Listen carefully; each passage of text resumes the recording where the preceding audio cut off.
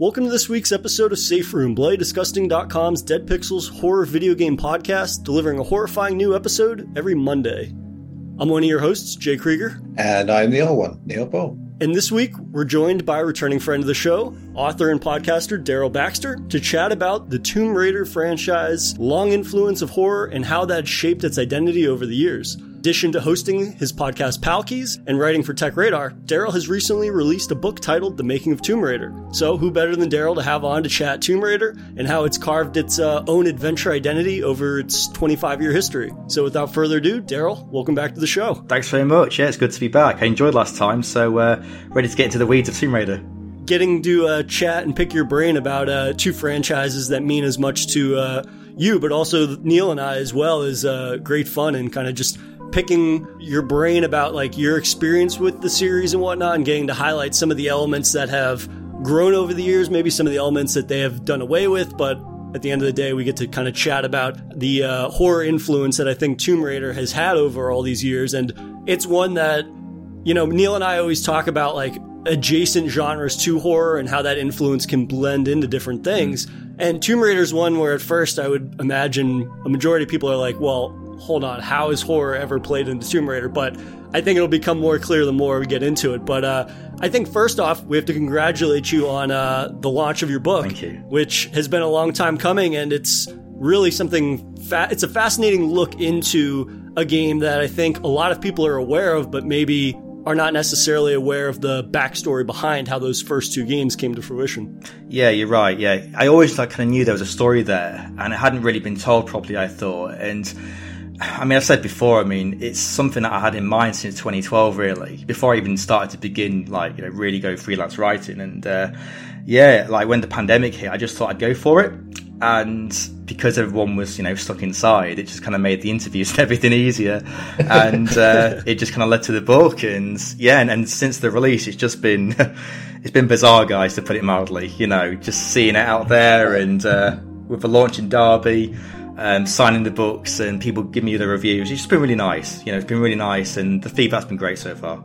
Well, it's fantastic to hear. And I mean, Neil, I don't know how much of it you got to read. I got to read the first half of it or so and really enjoyed it, and just seeing the wide amount of sort of just people that you got to speak to that were so heavily involved in it and whatnot, and getting a little bit of the backstory surrounding that was really fascinating for somebody, especially like me, that, I mean, I came to the first Tomb Raider much later than when it was released, and it was kind of like one of those things where, oh, okay, a friend's got it, I'll try this out. And it's really fascinating to me as, not to age myself too much, but as a younger person, getting to learn some of the inside info on how this game really came to fruition. Yeah, I think I've read pretty much all of it now, I think. But I did like that, having grown up at that point, you know, where Tomb Raider blew up and was this big cultural thing, then I was still, I think I played it on Saturn first when that came out.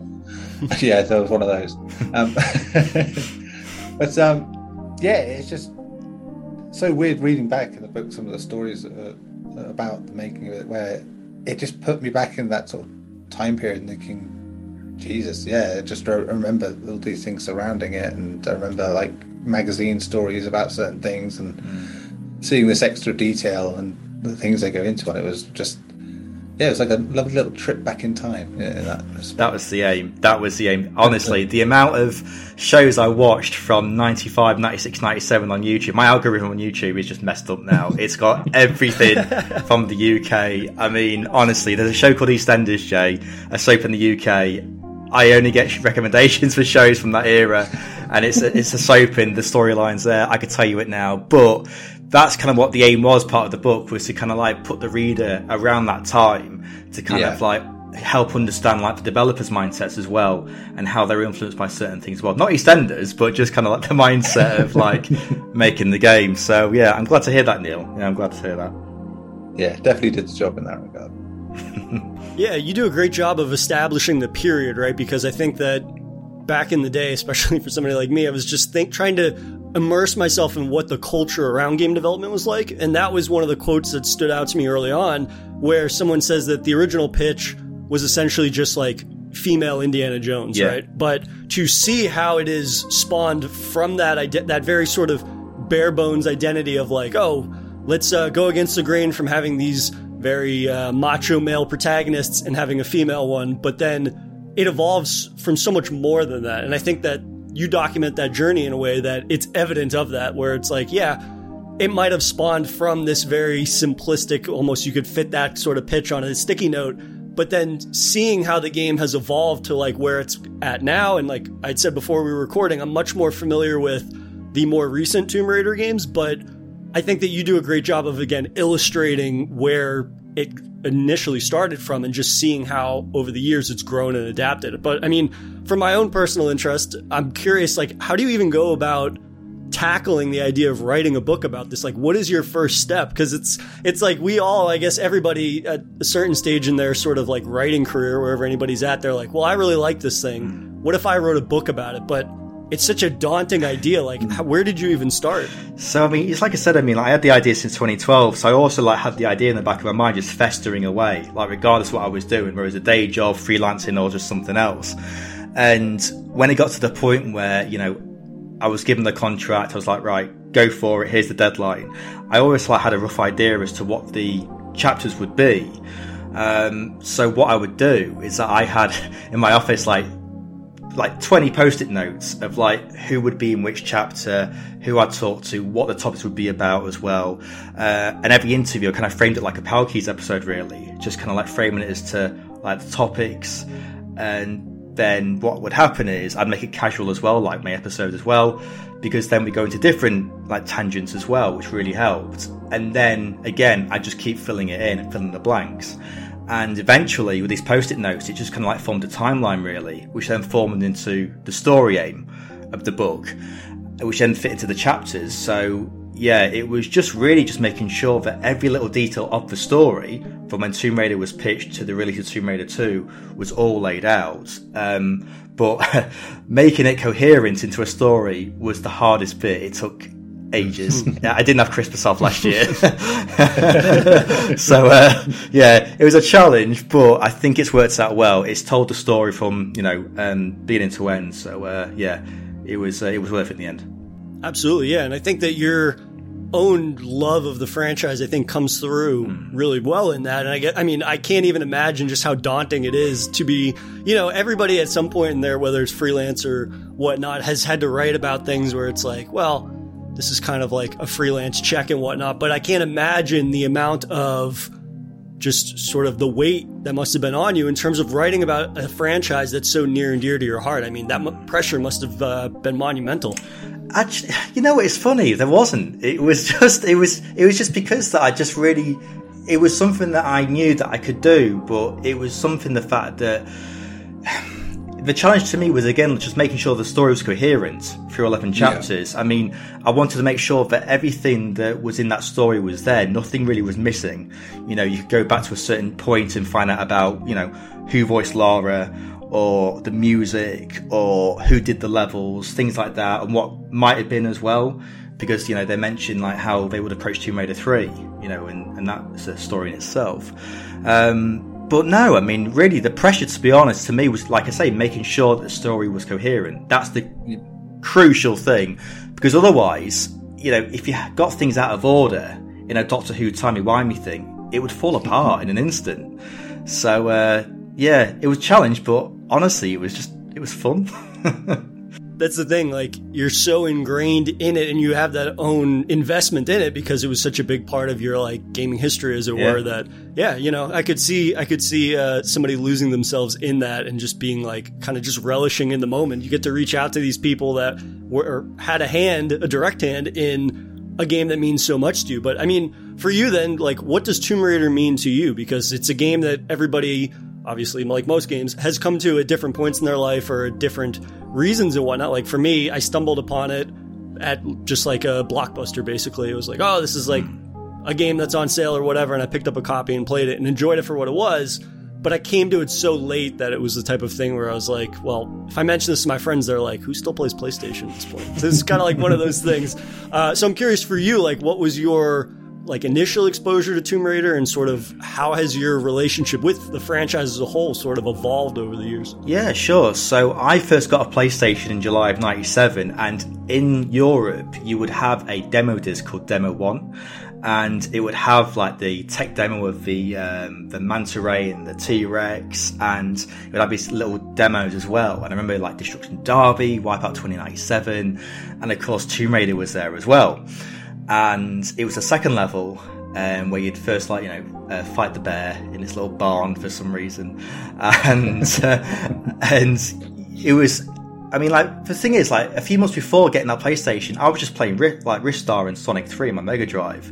So going from that to Tomb Raider fighting a bear in a barn was something else. It blew my mind at, 8 years old. And I just play that level just repeatedly. I wouldn't complete it. I'd just run around. How I would, what she could do in the moves, handstands, swimming, pulling levers, finding trapdoors, just ridiculous. And then eventually, because my grandma, bless her, she got me a subscription to Games Master magazine, and they had just brought out the issue where they covered E3, where Tomb Raider 2 was being showcased. So I was asking the parents, I'd just like that for Christmas, and I got it. And that was pretty much the main game of Tomb Raider 2 that really got me into the series, because it's said in the book, but they aimed for Tomb Raider 1 to be Indiana Jones. They aimed for the sequel to be like James Bond, and you could see it with Venice and the boat and everything, and just going through like that whole landscape of Tibet and like I said, Venice and Great Wall and everything. Just amazing, really, just what you could do for 97 and driving the vehicles, and of course Winston the Butler with his farting ways in his tea tray in the second game. So I mean, it's really like the classic games that really hold a special place for me. And like throughout the years, I keep track of it, but yeah, unfortunately, sometimes it lost its way with Angel of Darkness, unfortunately, because the whole story there in 2003 was handed off from core designer Crystal.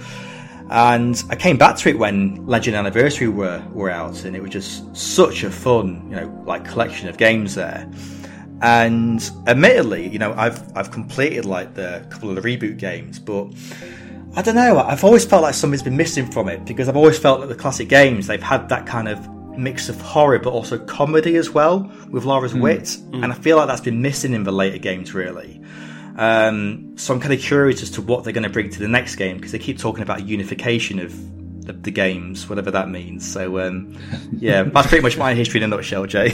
I agree with you on the more recent games. They do just go a bit too far for the melodrama and the ironic. Just, I suppose maybe just because they wanted to do something different to Uncharted, which obviously it'd gone this round robin of Uncharted copying that, doing its own thing, and then doing that in that vein, but wanting not to have Lara be cracking jokes whilst shooting things, because then people would have been very much like, yeah, you've just made it exactly like that now. But but yeah, I suppose it works in 2013, because that was very much survive, but there could have been a bit more in the later games. Yeah, all I was going to say in terms of just how malleable Tomb Raider seems to be in terms of how it's grown over the years, right? Because again, it is such a simple origin in terms of that original pitch, which really did give them the freedom, kind of like you had said, Daryl, in terms of them trying to be female Indiana Jones, but then taking more of a James Bond element with the second one. And you really can see them throughout the years with different various sequels and whatnot. You can see them draw influence from a lot of different things, which, as long as these games have been around, and as sort of the plethora almost of these games that, again, you only have access to some of them, it's more difficult to play some of those middle chapters and whatnot.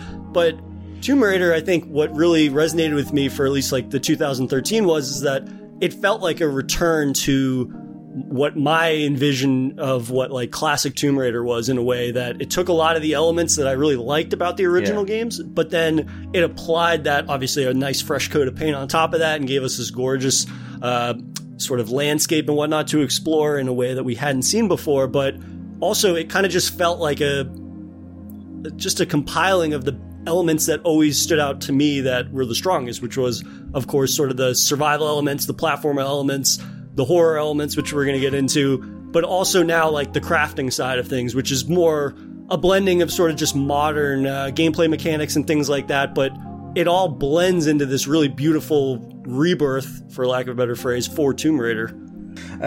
Yeah, I mean, the thing is with Tomb Raider, I feel like it's a franchise that's been heavily influenced by the time of those games coming out. So, like, you've got the reboots, like, influenced by Uncharted. You know, you've got, like, say, like, Anniversary and Legend, just kind of, like, being...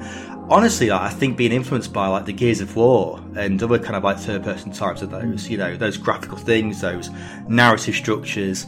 And I think with especially, like, say, the earlier, like, Tomb Raider games, I mean, it feels like it... Well...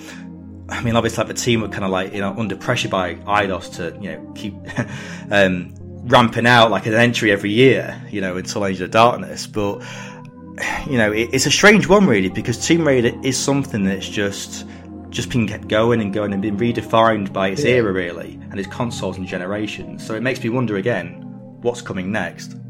That's something that I find to be very refreshing, because, again, you come back to that, just the simplicity of that concept, but it opens itself up to be very malleable, right? And we've seen that with them taking Tomb Raider, and then there's, like, I think it's called Tomb Raider Go, which is more of like a puzzle game, and then there's this sort of almost top-down perspective, co-op focused games and whatnot, but it always feels like Tomb Raider and always retains that, whether or not certain variables have been altered just because of, like, the course and the trajectory of where this franchise has been heading. It's never not felt like Tomb Raider, though, which I think is a testament to it, because it makes the future for a franchise that, like, honestly, I enjoyed the last 3 most recent games, but it's not a franchise that necessarily I'm a mega fan of or whatever, or at the very least, like, I'm not going to write a book about it like you did. But my point being that it makes me excited for the future of that game, because it is so unknowing in a way that not a lot of franchises maybe necessarily are. Like, I think that that's a very rare talent, but it speaks more to them being able to take that sort of, again, simplistic basis, but expand on it in a really interesting way. But Neil, I passed over your history with Tomb Raider. What is your first introduction, and what has always been an element to Tomb Raider that stood out to you? Yeah, like I said before, I think my first was on the Saturn when that came out, and I don't know how I got around to having it, but I did, and yeah, I enjoyed it well enough.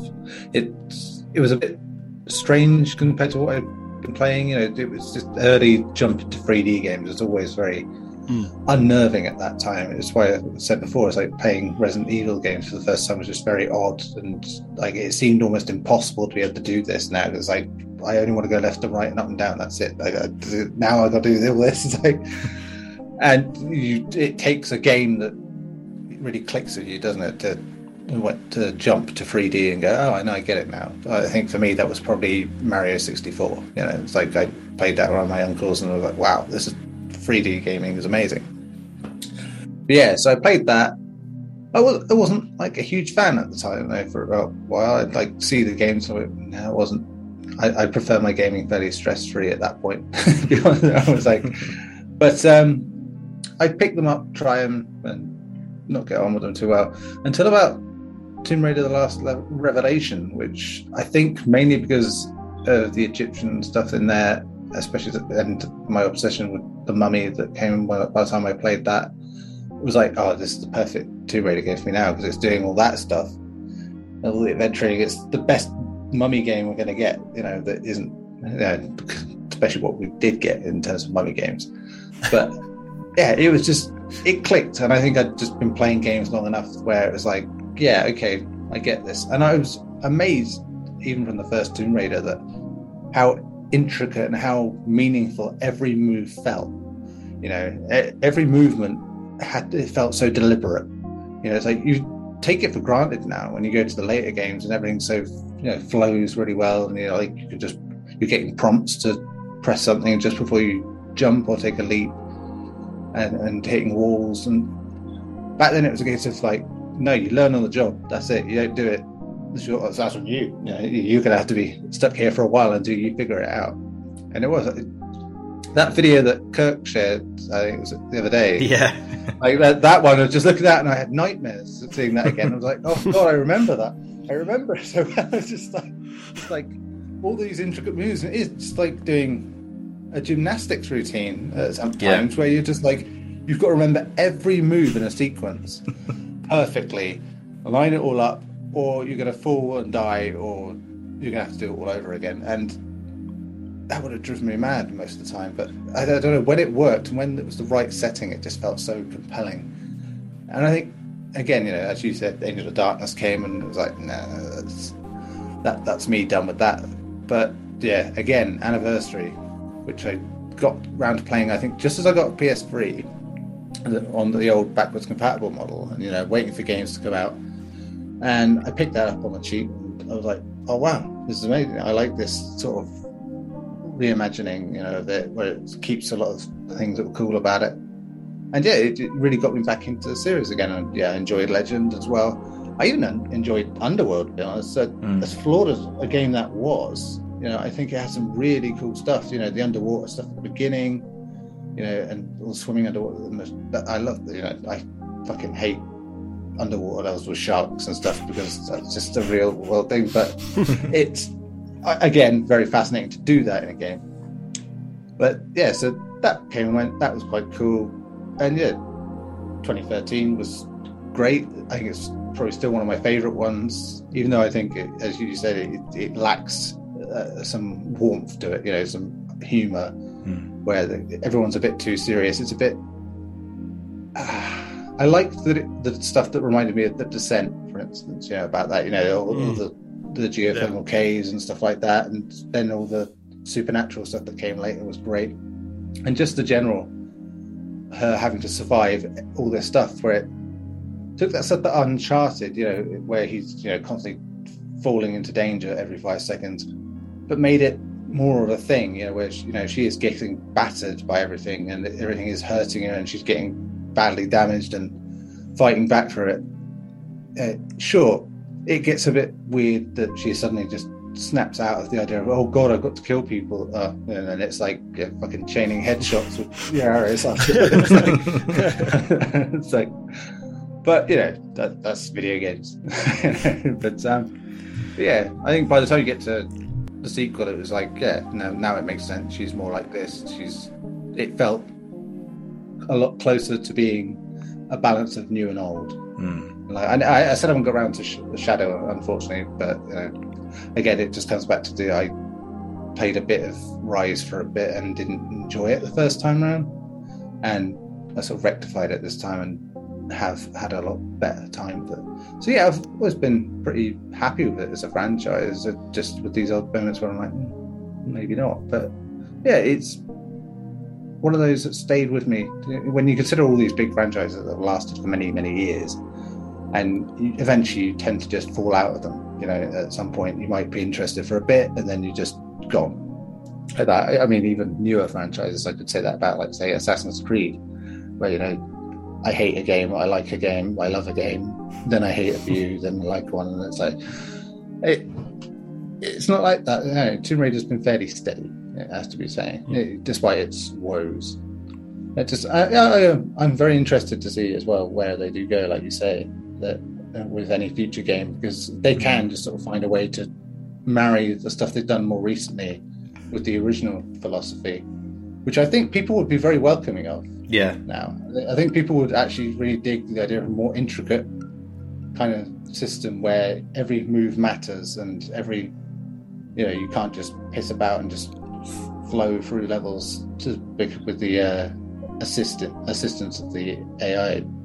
I think it would be cool to have that sort of, you've got to do this right, and because people want to show that off. That's a very big thing online. So yeah, they love.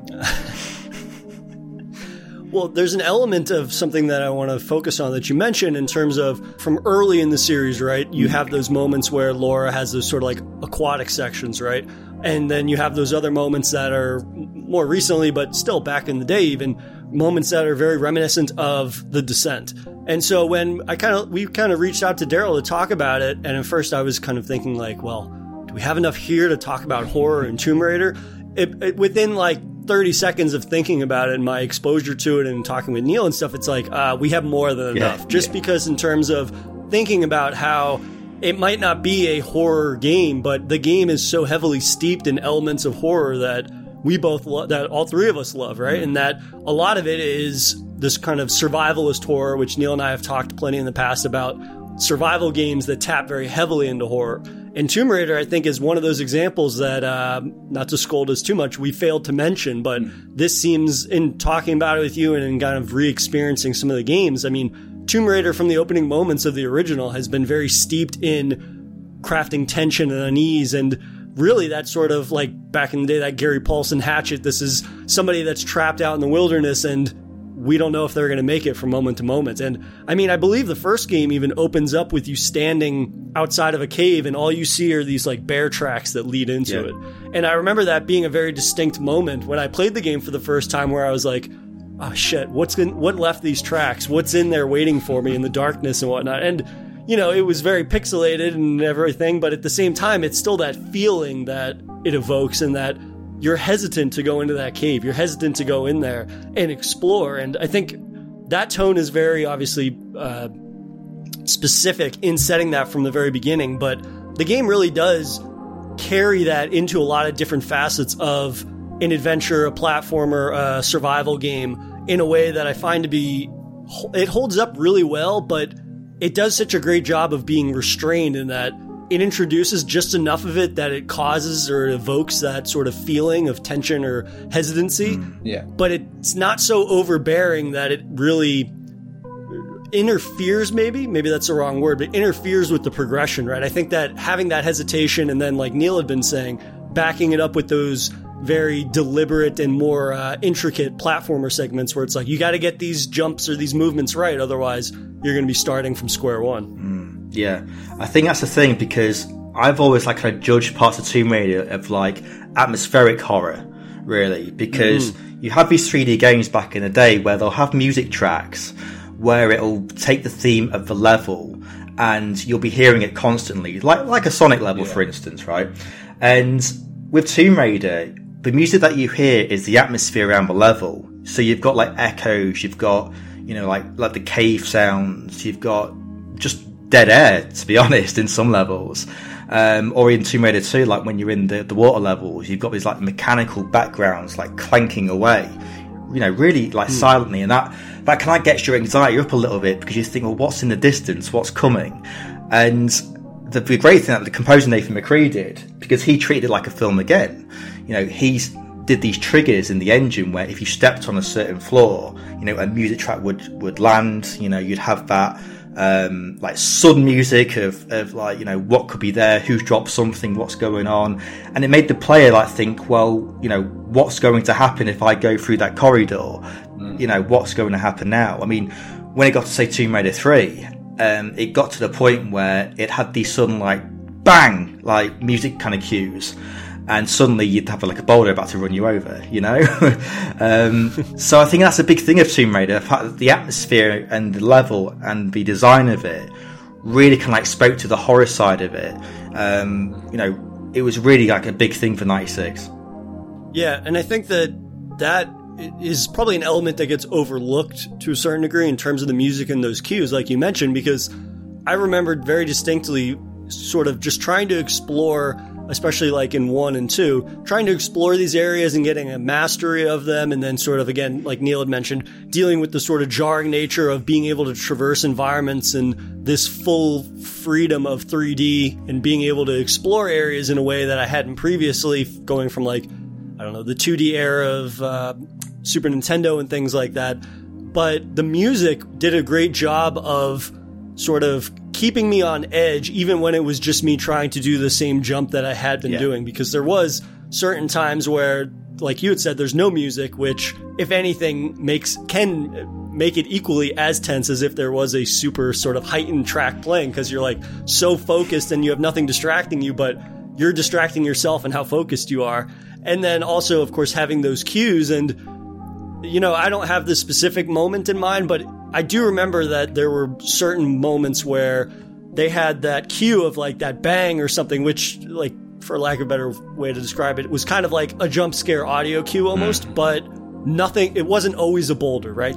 Very often it would be the sign that like you had to run from a boulder or an enemy leapt into frame or something like that. But I think that using that periodically, even when you're just doing like environmental traversal, that's an element that I think does a great job of instilling the sense that like you might be familiar with this area or this puzzle or whatnot, but you should always be on edge to a certain degree because you never know what's coming.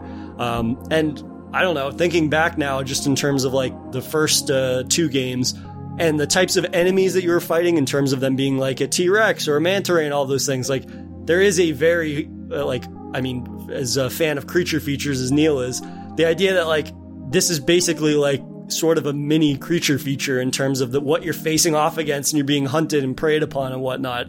And that's always been an element that, I don't know, I would always try to bring up when people are like, well, it's an adventure game. There's nothing horror about this. And then I was like, well, you fight a T-Rex in the first, hour of the game of the playing in the first 90 seconds of the demo type thing. And I was like, it's pretty horrifying. Like that's a whole basis for multiple other franchises and whatnot. So Tomb Raider has been one that I think, even from the very first game, has always tapped into horror, whether it be overt or sort of more restrained, but tying in a way that is evident whether or not people really realize it. Yeah.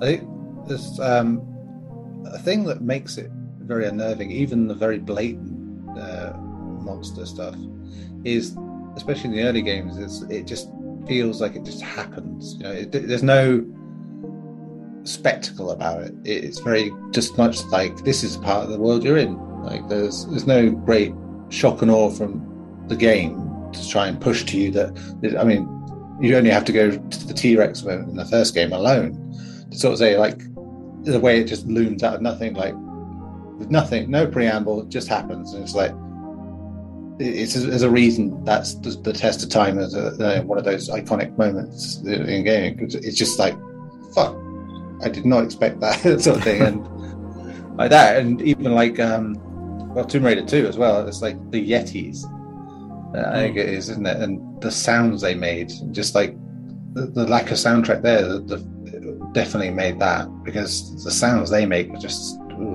they are some, that, that thing is something that stuck with me from that game, all these years, because it was just, I think back then when you are exposed to so few games, you tend to pick up on aspects of them more, and they sort of stay in your brain. I think I mentioned this the other week about Echo the Dolphin and the sound of Echo getting hurt, especially in the weird alien levels at the end, is just permanently seared into my brain, because it's just the imagery and the sound together is like, oh, like that. And I always remember that about the Yetis, in that it just, that weird scream they had is just like, it was like nothing I'd heard out there in a game before. It was just, and back then they looked intimidating as well, Yeah, I think that in terms of like earlier, of course, you can't talk about something like Tomb Raider without mentioning something like Uncharted.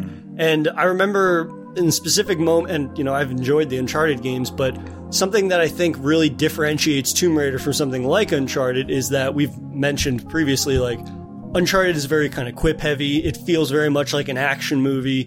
Sure, there's some similarities in terms of the setting and the occupation of the protagonist and whatnot, but Uncharted, for me, never doesn't feel like it's an action movie where, they're going to face off against, he's going to kill thousands of people, and then he's going to end the game smiling, and it's not a big deal, right? He's not traumatized from the entire ordeal and whatnot. But especially when thinking about, like, the horror elements of it, with Uncharted 2, I remember there's an entire section in the back half where he essentially faces off something similar to, like, Yeti creatures or monsters or something to that effect. And while that's a standout in how different that feels from the rest of the Uncharted games, in terms of this being the most horror-centric moment amongst those games, and while I enjoyed it, it doesn't register with me the same way that Tomb Raider handles their more overt horror moments within the game, whether it be the Yetis, whether it be later in like Shadow, where you are basically fighting these sort of like zombie monsters at a certain portion of the game and whatnot. And I think that a big part of that is due to Laura, right? And while I think that the later games, while as much as I enjoyed them from a gameplay perspective, they do feel a little melodramatic, within her being so sort of like straight shooter, not really like doing quips every now and then, I think that actually sells the horror aspect in a way that Uncharted, something like Uncharted never could, right? Because she's not making jokes about what she's encountering. It's supposed to be terrifying. It's supposed to be very overtly a new type of threat that was you can't even imagine that that's coming at certain points in the game based upon your history with it and whatnot. But I think that that's an element that, while in the overarching narrative of the Tomb Raider games might not work as well, I find that it's actually complements the horror aesthetic, because her reaction to that feels genuine. It's not like Laura kills one of these creatures and then she's like, whoa, there's another boom headshot zombie or whatever, something that's probably a little more creative than what I just said. But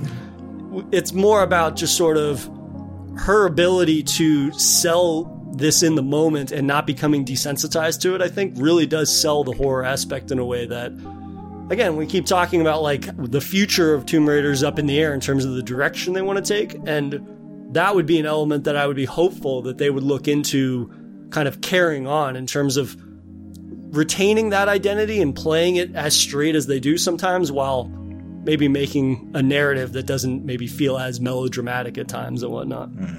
Yeah, it's a strange thing, because, I mean, just take like the first Tomb Raider game. I mean, there's two moments really where it gets into the horror. I mean, like the last levels of Atlantis, you've got the blood on the walls and everything like it's beating like a heart. It's like you're in an actual monster. And on the final level, you're facing this huge boss thing, like with huge arms, and it's going to just wreck you completely on this platform.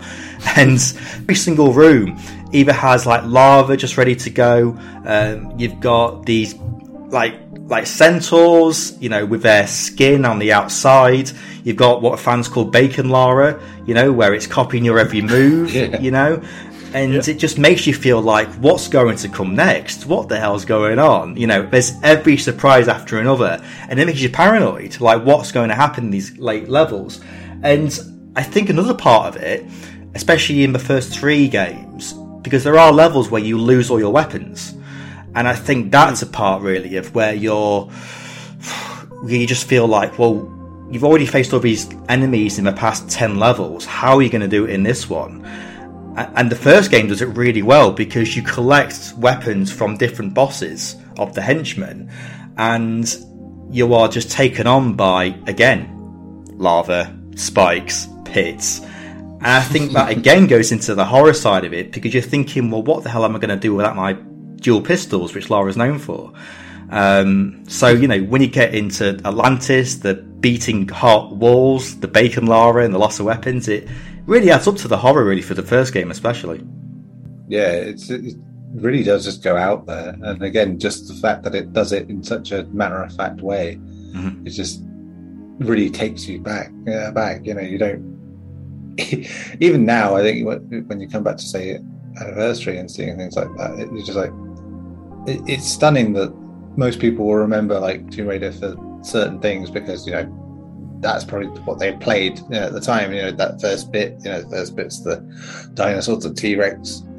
But yeah, the later stuff just is nuts, and it is astounding that they got away with it and it doesn't get talked about as much. I think it's because it's a really impressive use of just dread-inducing horror without doing any of the usual horror tricks.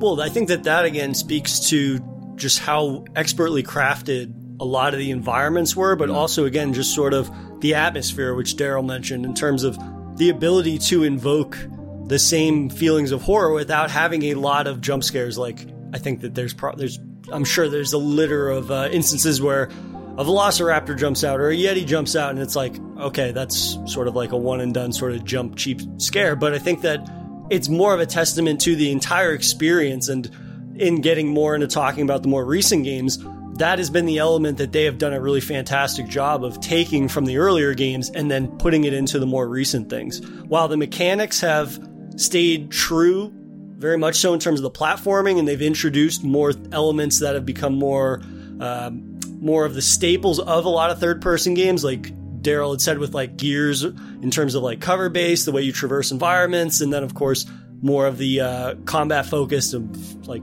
taking cover and things like that, but also survival mechanics like crafting and all these different elements. I feel that the attention to crafting the atmosphere, if anything, has just gotten stronger. And it's taken a lot of the variables from the original games and how much weirder they get in the back half of those games. I feel that they've taken those same types of moments, but they've refined it into an experience that maybe doesn't make each section feel as jarring. Because, you know, like with Atlantis, with that moment in particular, like I remember enjoying that a lot, but when you look back at the very beginning of the game, in my mind, it's a little jarring in terms of like the leaps and bounds, right? The journey to get there, it's kind of like, well, this is a distinct shift from this chapter to that chapter, because you're like, look how fucking crazy this has gotten compared to where we started, which I think that it definitely holds up well, and it definitely gets across in being very the more horror-centric elements and things like that. But at the same time, I think that when thinking about my recent experiences with the last 3 games, especially since moving on from Crystal Dynamics 2013 reboot, it's one of those things where it feels like a more seamless horror experience in terms of them taking that, and it really, from the opening moments of the game, it never really loses that sort of attention to, you need to, even if you end up like getting all this equipment and everything, it still kind of feels very much like that naked and alone moment where you're like, well, I'm in the middle of the wilderness by myself and being hunted by a gang of Russians, and I'm basically all alone. And it's like, it's up to me, the player, to outmaneuver them and outsmart them. And that taps into an element of horror films that I really love, right? And you get these films where, like, especially, you know, the vulnerability of course, Laura being a female in a world that is male dominated and all of her oppressors for the most part are men, like being hunted by gangs of men adds a whole nother layer of tension and terror to that, in a way that I think that the newer games lean into more so, and sort of just the terrifying implications that can have has worked in their favor in moving away from it being more about maybe not necessarily always environmental horror, but it's more about situational horror as well, in terms of like what happens if you slip up, and the fate that can befall Laura if that happens.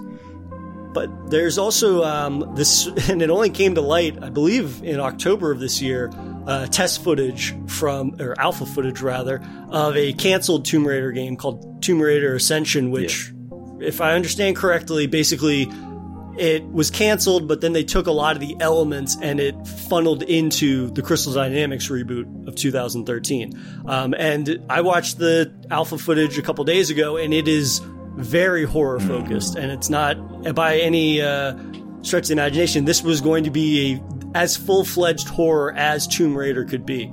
A lot of the footage is like Laura with the flamethrower, and she's being stalked and hunted by this group of what are basically like witchy monsters or vine monsters and whatnot. And it kind of feels like the ultimate personification of the horror elements that have always been present in Tomb Raider. So Daryl, I'm kind of curious, what was your sort of takeaway from a lot of that test footage that came to light, like with it being so heavily rooted in horror rather than maybe being more restrained horror like we're familiar with? Yeah, I mean, it's an interesting thing really after Underworld, because I feel like with Crystal, they weren't really sure where to go really with Lara, because this was a game that was released about 2008, I recall. And, you know, around then, I mean, I think they were looking at maybe a 4th entry in that storyline, you know, that Legend anniversary thing. And I think Ascension was one of those test ideas. And when you like watch it, I mean, it does work really well. I mean, I know like this was probably 6 years before Breath of the Wild, but oddly enough, it reminded me of that for some reason. I don't know why, in some ways. But yeah, I feel like with that, there's a lot of potential there that could work in a future game. Whether that could be in a nightmare sequence or could be a reimagining of maybe, I don't know, the island of 2013. But yeah, it just kind of like makes you think as to how Crystal could, you know, work the horror side, really bring it back from how it was in Atlantis from the first game, and bring it into a next gen, you know, PS5 age where, you know, you are being hunted down, whether it's by, you know, similar to Nemesis in Resident Evil 3, I don't know. But yeah, it's interesting. There's a lot of potential, but again, it's a franchise really that, compared to what you've spoken about before on this podcast, where it's Silent Hill, Resident Evil, this is a franchise that's not been managed by just one company. It's been by several now. And I think, like you said, Jay, you know, people understand how Tomb Raider works to an extent. And I feel like with Ascension, I think there's a lot of stuff to work in, really, for if they decide to do a new trilogy. So yeah, a lot to work from there. I do wonder that if the thinking behind it and why it didn't end up being like that was because we were going through this period where big companies were basically saying horror games don't sell. We don't sell. They don't work. You know, it was a lie, but that's the way they saw it. And at that point, Dead Space was already getting pushed away from its original vision, and Resident Evil was doing stupid shit. So it was, it was not going well in that regard. So maybe they were sort of consolidating, thinking, well, we'll do a bit of this, a bit of that, and then I think the Hunger Games happened as well, and hence why bow and arrows were everywhere. And it just became like, yeah, we'll do this, this, and this. And I think they always wanted to do it because you see it in Rise as well, especially with the DLC, like the Baba Yaga stuff for the witch. That stuff is just brilliant horror stuff. And I think it's clear they want to go to that and they want to try and do a bit more of that stuff. But I think, Square are a problem in that regard with Western developers. They seem very finicky about what they want things to be, and they set much higher standards for their Western studios than they do their Eastern, which is very.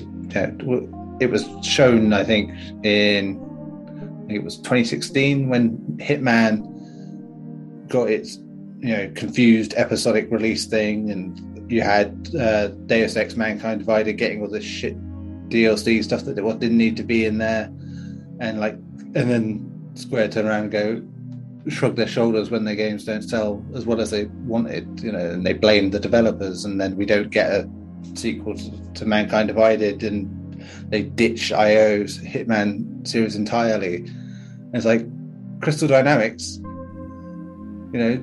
their fate seems to be they got given the Marvel fate, but and that didn't really work out for them. So you wonder if they'll get any kind of freedom, or if they're just going to be told to follow a certain pattern. That's what worries me about it, because more and more it just becomes very evident that Square Enix don't really want to do things right by it, and stick to certain ideas.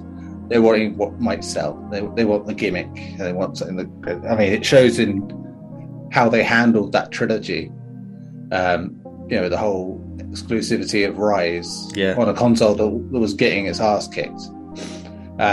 Really, just did not do that trilogy any favors, because by the time you got to it, to the third entry, you've already pissed off some people, and some just never got round to it after the first game, and that's it. So they scuppered themselves for a bit of security, which is daft in the end.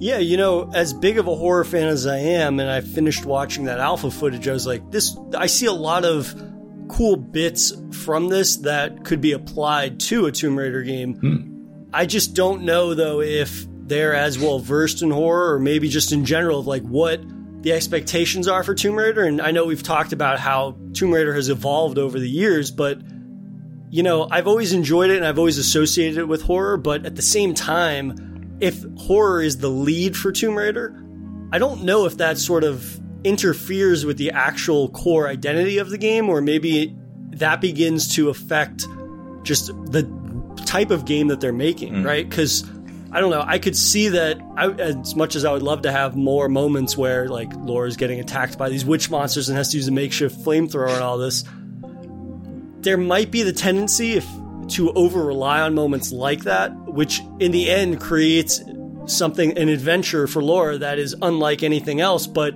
in the wrong way, right? I think that I'm always in favor of a studio, and even with film, right? Directors having a different vision for, thinking in terms of remakes, right? They have a different vision using the toolbox that another director basically crafted or created. And with games, it's I'm always open to seeing them branch off in a new direction, but I feel with something as storied as Tomb Raider, there might be the over-reliance on the horror elements that you're wasn't this game about platforming at one point or puzzles or something like that? You know what I mean? That's a fear maybe that I would have. And again, I'm not necessarily a diehard Tomb Raider fan, but at the same time, if it is lacking so much of what has established that as a major franchise of the last 25 years, it's kind of like, well, what is the purpose then of using the Tomb Raider name? And I think that Tomb Raider has always been strongest in having these pockets of very overt horror rather than the entire experience overall being overt horror. And also, like, there's a couple of moments in the alpha footage where it feels very shadowy of the Colossus, or Shadow of the Colossus rather, in terms of just like you're running from monsters on horseback for these long stretches, and then you're dueling these massive ogres on horseback and all these things. And, you know, I don't necessarily, I guess lore has always been action focused in combat and things like that, but I don't know. It's interesting to think that you could fit those types of experiences within Tomb Raider, but you just don't know how much of the final product would have been that. And it's like in bits and pieces that could have worked, but in terms of like, well, we're using this as an excuse to reboot it, we're going to over rely on these new types of experiences found within a Tomb Raider game. But then at the end of that game, does it feel like Tomb Raider, or does it feel more just representative of a lot of the sort of gameplay mechanics and elements that have been popularized by much more successful games in this new era? Yeah. So that was my sort of just thinking on it in terms of like, well, do they have the even hand of like, we're going to do a dash here and a dash there of more extreme horror, rather than just kind of like taking the cap off and sprinkling horror over the entire thing? Well, I think, to be fair to the Crystal Dynamics, you know, they had a good legacy in horror, you know, beforehand with the Legacy of Kain Soul Reaver games and Blood Omen, where they really picked that franchise up and did a great job of it. Like, it was Silicon Knights who'd done the first game, and then they took over and did Soul Reaver. And those games, you know, in the realm of games that have yet to be remade or get a reboot, that's up there. And it always feels like that's the destiny of Crystal Dynamics, to finally go back there and make another Legacy of Kain game. And that's why I feel like you get these smatterings of horror in their Tomb Raider games, because that's been the bread and butter for that studio in the past. And I think it's also why it was such an odd fit for doing a Marvel game that wasn't horror-led, because it just felt like, well, it's not their style, it's not their speed, they're not action experts, you know. It's like they very much suit games like Tomb Raider and Legacy of Kain and that sort of thing, because that's what you think when you think Crystal Dynamics. In its history, it's Tomb Raider, Legacy of Kain. That sort of games of service shite that got put on them, it just didn't work. And like I said, I hope that doesn't end up just stopping them doing one of those two things again. Definitely. And I think that it makes me, you know, furthermore, like, excited for the future of Tomb Raider and seeing how they're going to handle a lot of these elements that have always been prevalent in one way or another over the course of the franchise, but also getting to see like how much more they want to lean into that. And, you know, it, again, like coming back to the idea that like some people might not view or think about Tomb Raider and then associate it right away with horror at all. And it's like, I keep coming back to that Crystal Dynamics reboot in terms of just like how many terrifying experiences are within that game, right? Whether it be like exploring caves and having them collapse around you in a way that you had never experienced before in a Tomb Raider, thanks to just, of course, like the graphical fidelity at the time and whatnot. I believe it was the reboot where there's this sequence where you escape from the Russians and then your hands are tied and you basically have to like sneak around behind them. That was either that or Shadow, one or the other.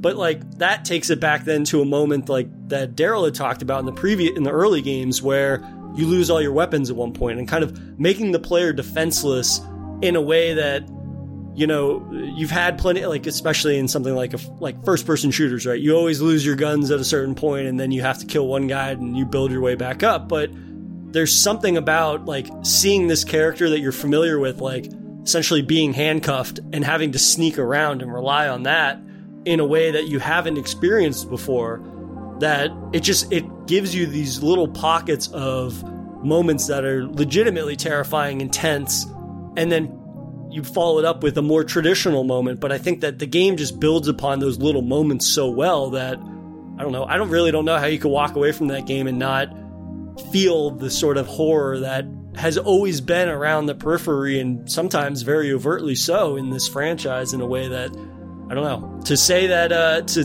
know where it came from in terms of like that initial pitch of it being female indie. And it's like, I've never experienced an Indiana Jones game or even a movie where it's like, oh, this is overtly terrifying in a way that really like makes your hair stand up on the back of your neck the way Tomb Raider has periodically throughout the years. And yet it still has, you know, in both you have that element of it where it's very odd that the movies have never really done that very well. You know, it's like they've been served as blockbusters first, character-led first, rather than sort of really delving into that. I think the Uncharted movie will probably suffer the same fate in that regard, whether try and keep it a bit too grounded, and yeah, it's very odd because that would really do well. You know, I think a Tomb Raider movie that had that sort of horror-led edge and the survival thing, it works. You know, it really does, and it's just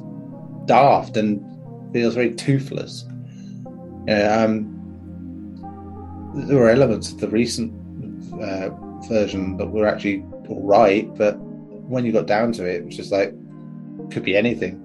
You know, doesn't really feel like a Tomb Raider experience. I wasn't keen. No, it just felt like it was just run of the mill, really, and yeah, I wasn't really keen for it. I mean, I just want them just to have it just set in Egypt, just have you know, just an artifact in a pyramid, and just have that claustrophobia, and just, you know, reflect the atmospheric horror, you know, of the sound effects and the music. And, you know, if you're sitting in a cinema and you were going to experience it in a whole different way, but in a good way, you know, instead of like seeing Lara in a shop saying, "I'll take 2 of pistols" to end a scene in a movie, and it doesn't work, you know.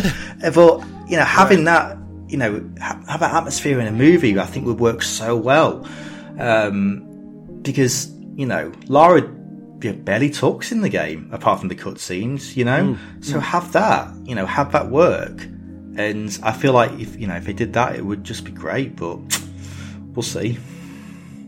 Yeah, it seems like they overthink it a lot in terms of like what they really need to do is kind of focus on the like, for lack of a better way to phrase it, like the smaller moments, rather than trying to make Laura, who is of course going to be the star of the movie, but it's like almost like they're trying to evoke something that has never necessarily been a big part of her in the games, right?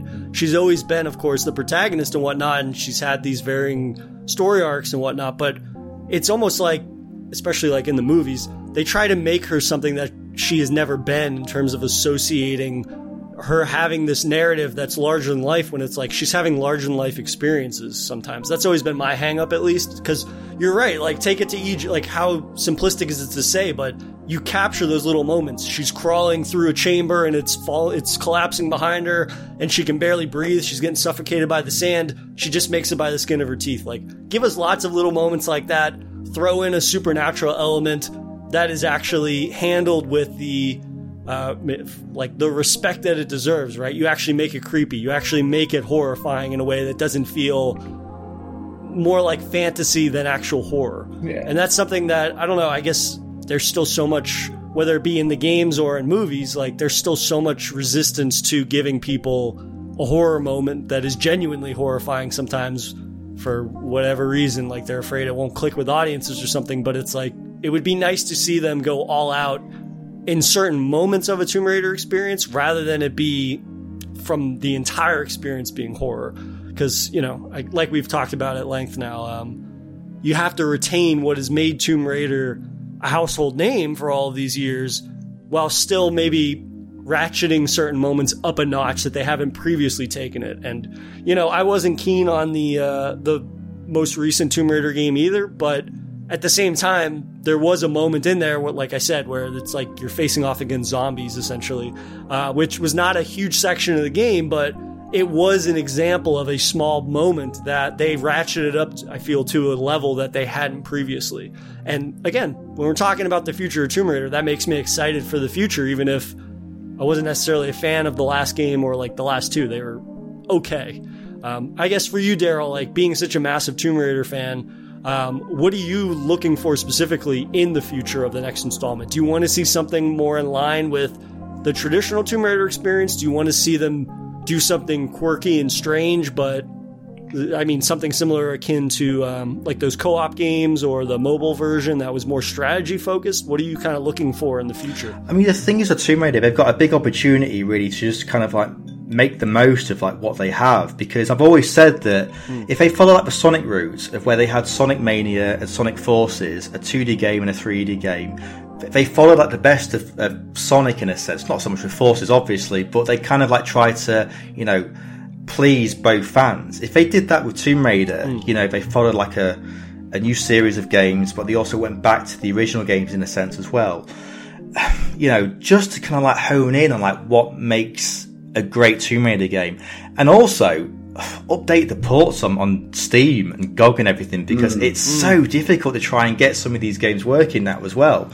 And the fact that we don't really have a Tomb Raider game to play on the Switch either, I find strange. Yeah, that is surprising. Yeah, I mean, it's maddening. But hey, maybe we'll get the same luck that I got with the Manhunt episode, where I complained about not being able to play it properly, and now it looks like it's going to be backwards compatible on Xbox. So now we talked about it. Hopefully next week we'll see it. They'll say, yeah, port to Legend and Anniversary for Switch. There you go. Yeah, hopefully. Fighting the urge to break out my soapbox about the lack of compatibility for older games, but I mean that is the type of thing where it's like when I was reading your book, it was like, okay, I want to go back and maybe re-experience these with more context to them, other than when I originally played them, which was I stumbled upon them in Blockbuster in like a sale bin or something. And maybe I'll get a new appreciation for it, or maybe just see how the experience hits me knowing the history behind it. And like I said, how well you illustrate what the development period was like in that time for different companies and all those things and how they come to it. And then I was like, how the fuck do I go about playing these other than like driving to go to my parents' house far away and finding them and digging them out of my closet or whatever from back in the day? It's the type of thing where it's like, it is kind of maddening. Again, there is an anniversary version and whatnot, but still even that, I'm just like, okay, what is the easiest way to experience these? And without making an admission on tape, like there are ways, but they aren't the ways that we would like, because we would like to support them the way that we could through something like Steam or whatnot, or Switch. Like, that's wild to me that those are not on Switch, because those seem like such no-brainers. Yeah. But at the same time, it's like, well, it's easy to forget what, the further you get from the original game's release, it's easier to understand that they might take these wide turns in terms of the direction they take it, because if people don't have access to the original games, that sort of legacy or whatnot, other than brand name recognition, it's like, well, in another 25 years, if it's not given the same attention to making sure that they're accessible, it's like, well, who the hell knows what the idea of what a Tomb Raider game would even be, I mean, based off of the future. I just had a thought again, and I'm going to beat the stick, squaring it with a stick again here, but looking back through the entire series, you think about it, it's like, when did they really get ported beyond their generation that often? They didn't really. I mean, the only examples we have are them remaking with Anniversary, and that's it, really. And maybe porting Go onto consoles. That's the extent of it. I mean, to have a 25th anniversary year and have nothing to show for it really is just appalling, considering you know exactly what Square Enix would do if it was Final Fantasy. Yep. Yeah, 100%. It's like, and how many times have they ported Final Fantasy VII? How many times they've remade that game? They ported it to everything, but for some reason, Tomb Raider, with its own legacy that really blew up at exactly the same time Final Fantasies did, doesn't get it, and it's just. It does feel like the adopted child now for them. It's like they're like, well, we have it, we have to deal with it, we have to give them some money so they can survive, and then if they do well with it, great. Yeah, there doesn't seem to be any respect, and it isn't just Tomb Raider. That goes for anything they've done in their past. There's rarely an opportunity for them to where they'll say, yeah, we'll put this on the next console and the next console like that, unless I think was Sleeping Dogs one of theirs. I think it was, wasn't it? Yes, it was. Yeah, pretty sure. Yes, yeah. And they ported that, but again, guess what? We never got a fucking sequel. So it just shows. It's so weird. It's weird because the thing is, right, Tomb Raider 1, for instance, if you buy it from Steam now, you're going to get a version from MS-DOS. You're going to get a package of DOSBox, and that's it. Whereas the community have been amazing. They've actually managed to port it to a modern graphics engine where you can just play it in 4K, native widescreen, everything there.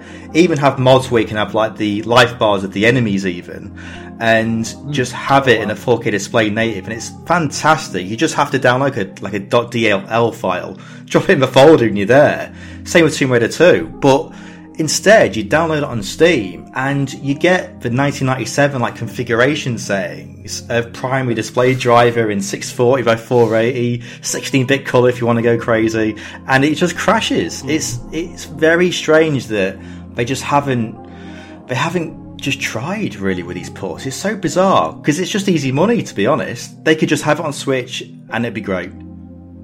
Yeah, and that's what I mean. And it just, you can't say that they don't do it. They do it when they feel like it as a company. But it does seem that all the companies are sort of acquired in that merger, that they just don't care about them the same way, and they don't. It's business to them. I mean, they're not the only company to do that. We know that. There's plenty out there that get lambasted for just leaving their franchises to die. But it's just very frustrating when you see it like this, where it's so uneven in how it gets handled. And you get these games that do get here's the 10th different version of Final Fantasy VII, and yet, you want to play a new Tomb Raider? Maybe after they've done this Marvel game. If that does well, if it doesn't, maybe not. Like that, it gets a bit daft, It's like you can, it's mad because back in that period, when Tomb Raider rebooted with 2013, and you had all those cool games coming out like Deus Ex Human Revolution and the Hitman game, even like Hitman Absolution, which once it gets lambasted, it had some great ideas that went on to be in Hitman 2016. It's like they were on a good tear. They made some really great games that were really well received, but because they had this weird idea that it cost too much money, it just didn't work. And they just decided that they were failures, and that was it. I mean, we had it only recently with Crystal Dynamics, where they were basically this guy from the big head honcho at Square Enix saying, they failed, basically. It's like, it's their fault. And it's just like, but they failed because of the things you told them to do. It's not because of anything they did, it's what you did. It's like, they clearly have shown they can make a game that's competent and works. It's whenever you add these extra steps, and yes, I know that's the business and big business gaming, but it's just, Square don't know how to do that right, and it just doesn't work for that stuff. We can only hope that in the future they'll get wise to what they could be doing to make a good chunk of money, because there's definitely a need for it and a want for it, and it doesn't seem like it is not as I am very ignorant to the finer things of the game business and design, but at the same time, the list of what we would want in order to experience these games the way they should be experienced and preserved and whatnot, it's not a big ask to have it play, like you had said, Daryl, at a natural resolution for the era we're playing it in. It doesn't feel like getting it to run is not a chore. It actually runs without crashing every other third leap or jump and whatnot. But that's for the future to see. But Daryl, before we let you go, were there any points about Tomb Raider that we glossed over that have really stood out to you? I've got to mention Winston the Butler with the freezer in Tomb Raider 2 and 3. I have to mention him.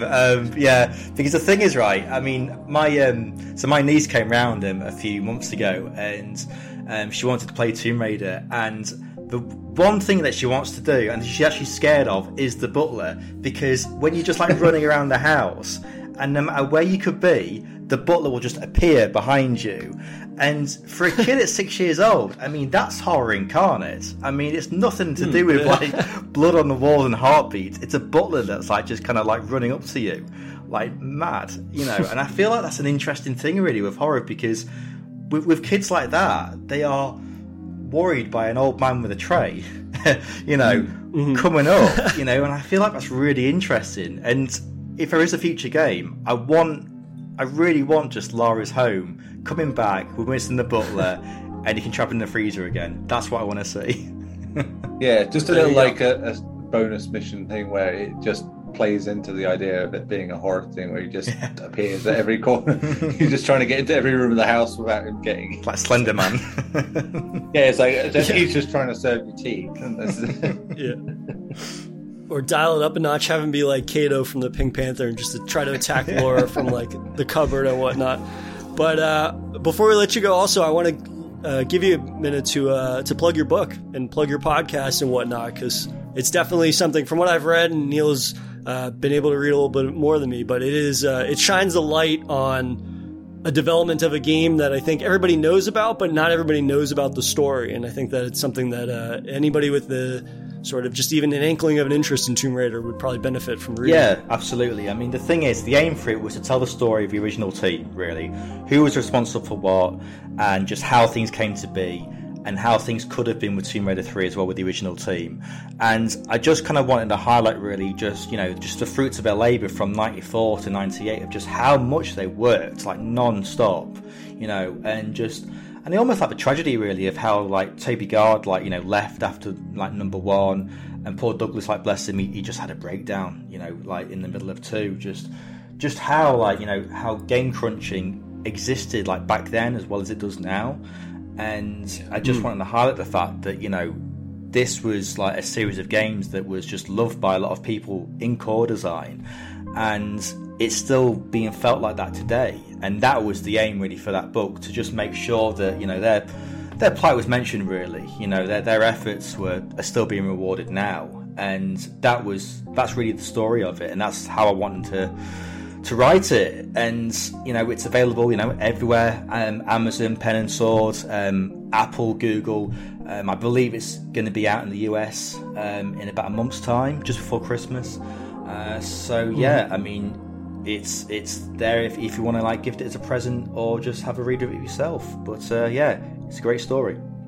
Fantastic. And also everybody should check out Daryl's podcast, Palkeys, which our own Neil Bolt has been on. I think I mentioned that last time, but great podcast where Daryl gets to chat with like-minded folk about games and their love of games. But Daryl, thank you again for your time. It was a pleasure having you on once again to chat games and horror for Safe Room. No problem at all. Really enjoyed this. Thank you for listening to another episode of Safe Room. Please consider following and rating the show on your preferred podcast platform. And for updates on the show, follow us on Twitter @SafeRoomPod. Thanks again for listening, and we'll see you guys next week.